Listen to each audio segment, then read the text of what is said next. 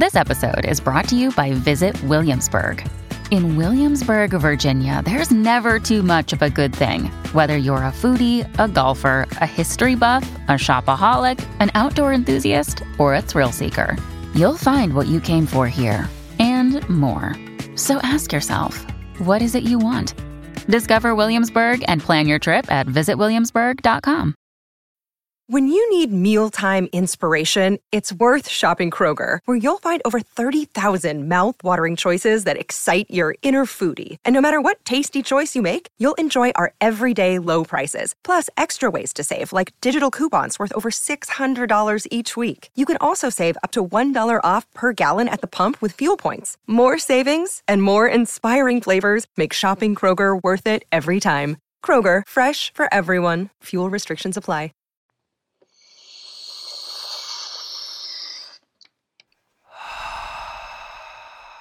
High Theory.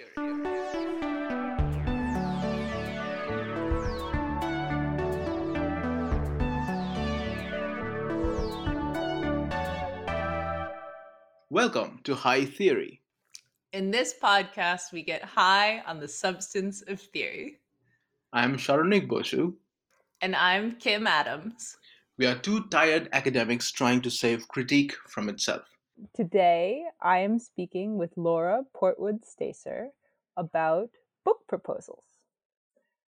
Laura, can you introduce yourself to our listeners? Yes. So I am a consultant for academic authors. I started my own business as a developmental editor about 6 years ago and helped many people publish their books, and have more recently shifted to helping people specifically with academic book proposals.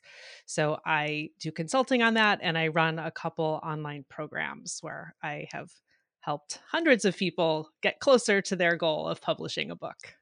And you have a book out yourself, which is about book proposals. Yes, I have recently this summer published a book with Princeton University Press called The Book Proposal Book. And it is just what it sounds like. It is a how-to guide to writing an outstanding book proposal. Okay, so then tell us, what the heck is a book proposal?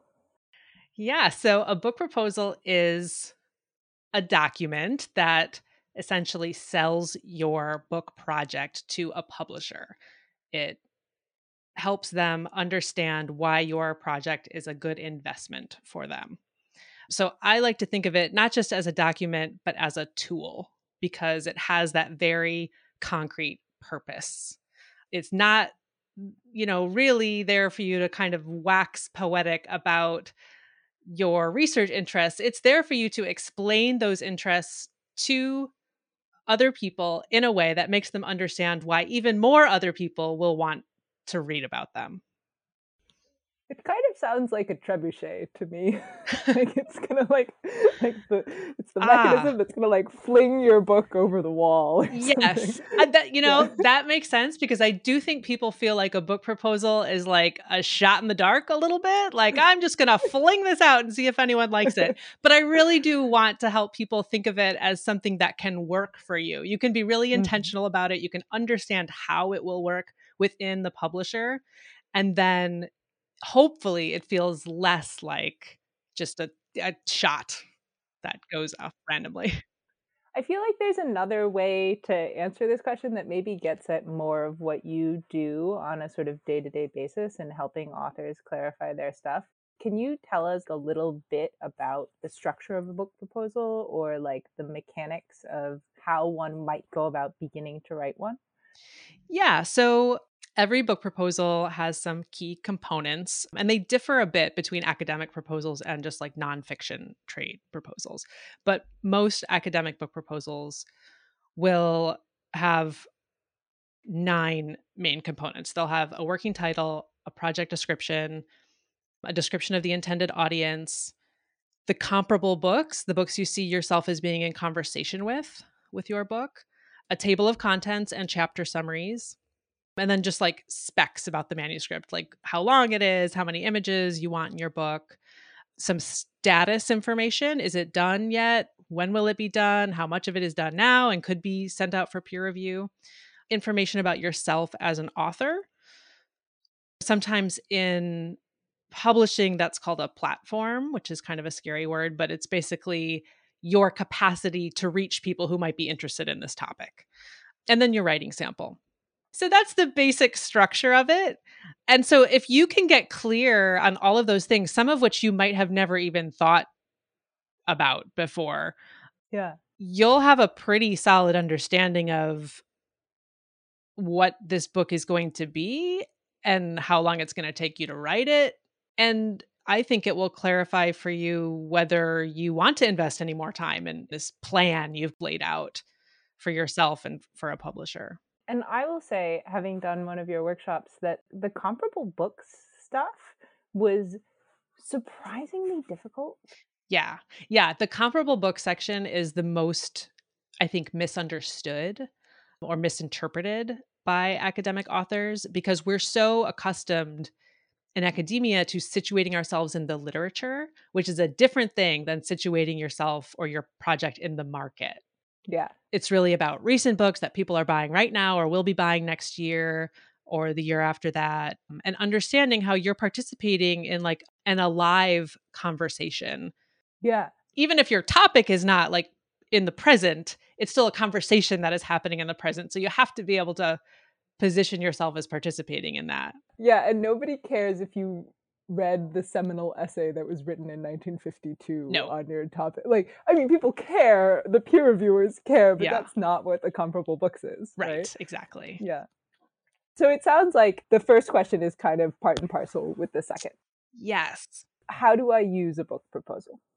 Yeah. So first, like I said in the answer to the first question, you use it to make your project legible and appealing to a publisher. But I think you could also use it for yourself.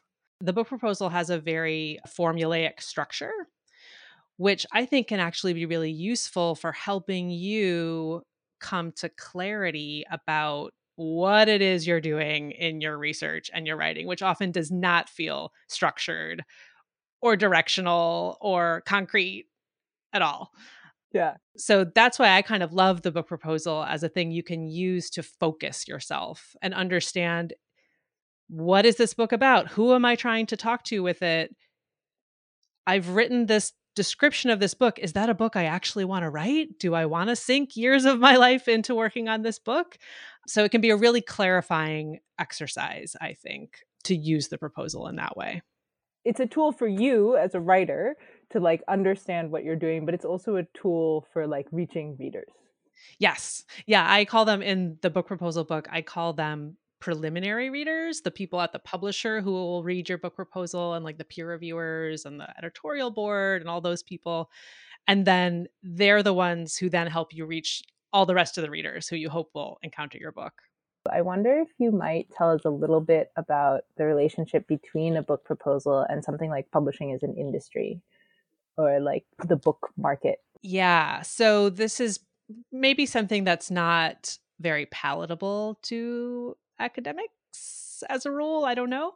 But a book proposal, it is a marketing document. That's what it is. It's explaining why your book will fit in what is being demanded by readers or what is interesting to readers.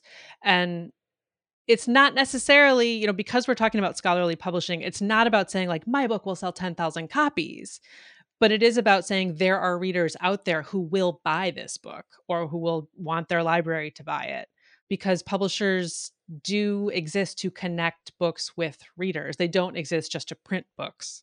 So that's why the readership is really important. And so market is like a proxy for readership, I guess.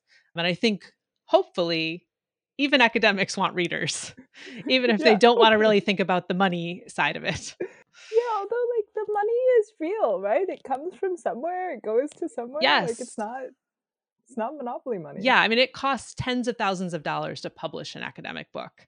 And if you're with, a university press or some other kind of not-for-profit publisher, they're not necessarily looking to get a lot of their money back, but they have to cover their costs to stay solvent. So they do care that there are enough readers to make back at least some of what they've invested in the book. This seems like a weird moment to transition to our last question, but maybe a real one. How will book proposals save the world? I am not very romantic about writing or publishing or academia or really anything. So I don't really necessarily think books will save the world and therefore book proposals will save the world. But I do think at a much smaller scale, books can also be tools that are useful to authors and to readers. They might help your career. They might help you get out of bed in the morning to just write about something you care about, or they might help you get out there and connect with people who care about the same thing you do. And some of those people might be people who work at a publisher. So I think a book proposal can, if not save you, it can help you. It feels funny because so much of what we do on this podcast is interview academics about their research. And I think on some deep level, the story you're telling in every research project is that this thing I discovered is either going to destroy the world or is going to save the world, right? Yeah. But I feel like there is something deeply romantic in that impetus. Yeah. I mean, I talked to an acquisitions editor toward the beginning of the pandemic. It was a Q&A, and one of the authors was looking for some reassurance, like, well, why should we keep going? Why should we even be doing this, like, in these times? And the editor, to her credit, was kind of romantic about books and book proposals and was like, we need your books. Your books will save the world. What you're writing about is important. And I can't say I'm there, but I do think there are people out there who feel that way. But I also think the sort of like realist attitude that you have and that you bring to this like terrifying and like deeply romanticized process, that no nonsense, like this is a market, this is a marketing document, like you are competent, just do the damn thing. I feel like that is the attitude of someone who's actually going to save the world when the crisis comes. Like, maybe so. Maybe like when the apocalypse comes, I'm going to call you up and like ask you to come help me find water. Like, yes.